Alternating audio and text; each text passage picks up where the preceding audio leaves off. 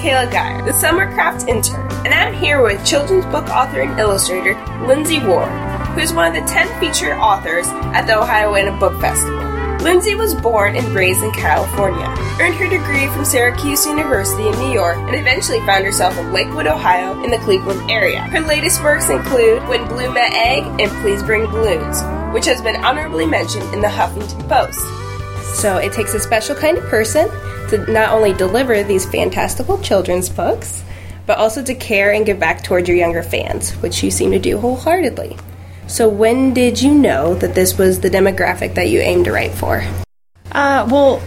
Growing up, I always wanted to be an illustrator. I figured it out around 15. I was working in bookstores, and I met this author, illustrator at the time, Jim LaMarche, and he had illustrated a book called A Story for Bear, and I just loved it, and I saw it, and although it's very different from the style I work in now, I saw it and thought, that's what I want to do.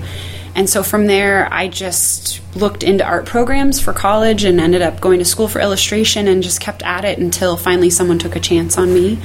So it took a while, but I finally got there, and I'm lucky enough to be doing this now. Where did the passion for writing come from? That was kind of an accident. I never thought I was going to be a writer, actually. It seemed really hard to me and something that would be impossible. I had no formal training in it at all.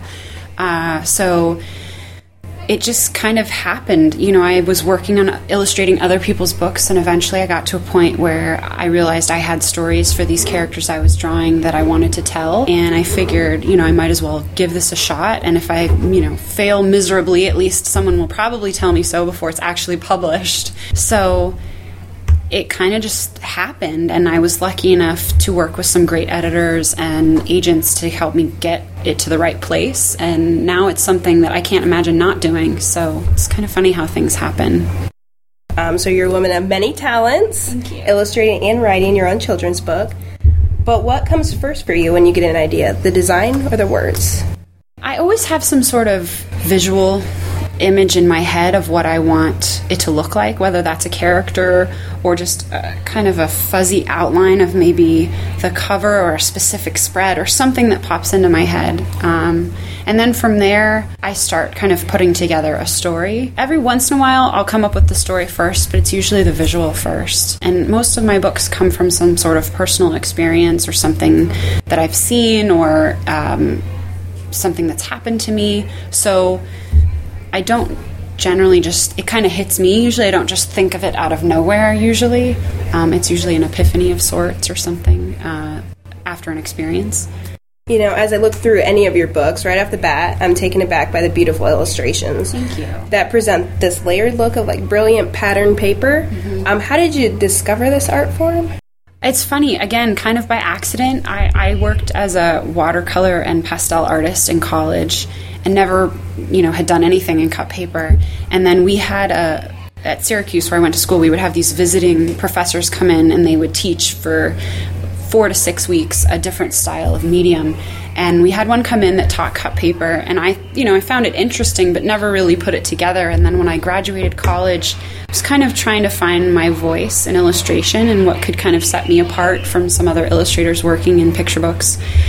And I started collecting old paper and playing around with what it kind of created using these layers and textures and patterns, and that's kind of what resulted, was working with these different papers. And now I like to collect a lot of really old paper, most of which people would just throw away and not use.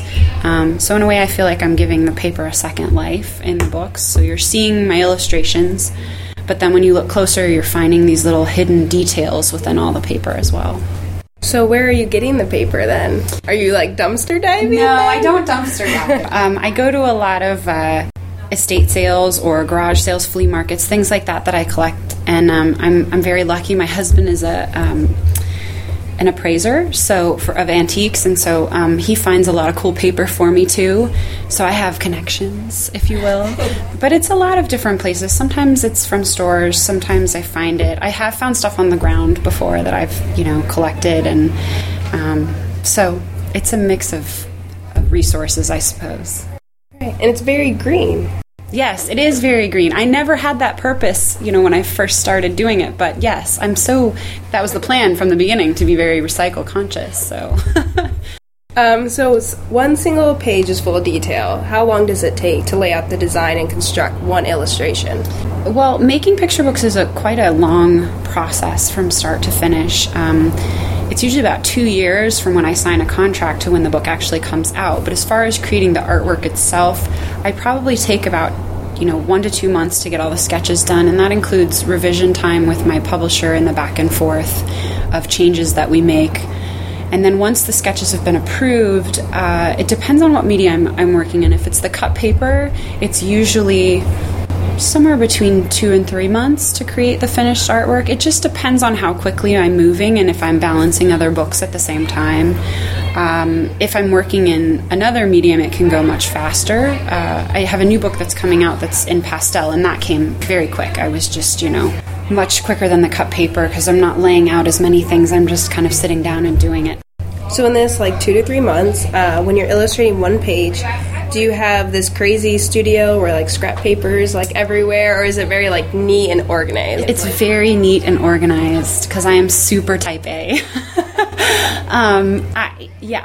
My studio is full of lots of scraps of paper everywhere, but I'm so neurotic that I have color-coded boxes, so all the red papers together, it's nuts. It's a little OCD probably, but I like to be organized that way, especially because a lot of the paper I'm using is kind of one of a kind, so if I run out of something, I have to make sure I have enough for one book, so it helps me to be that organized so that I know what I have and how much of it I have and where it is. And I think I'd go nuts if I had stuff everywhere, which I know is not the norm for most artists. The way I work, most of them, their studio is a mess.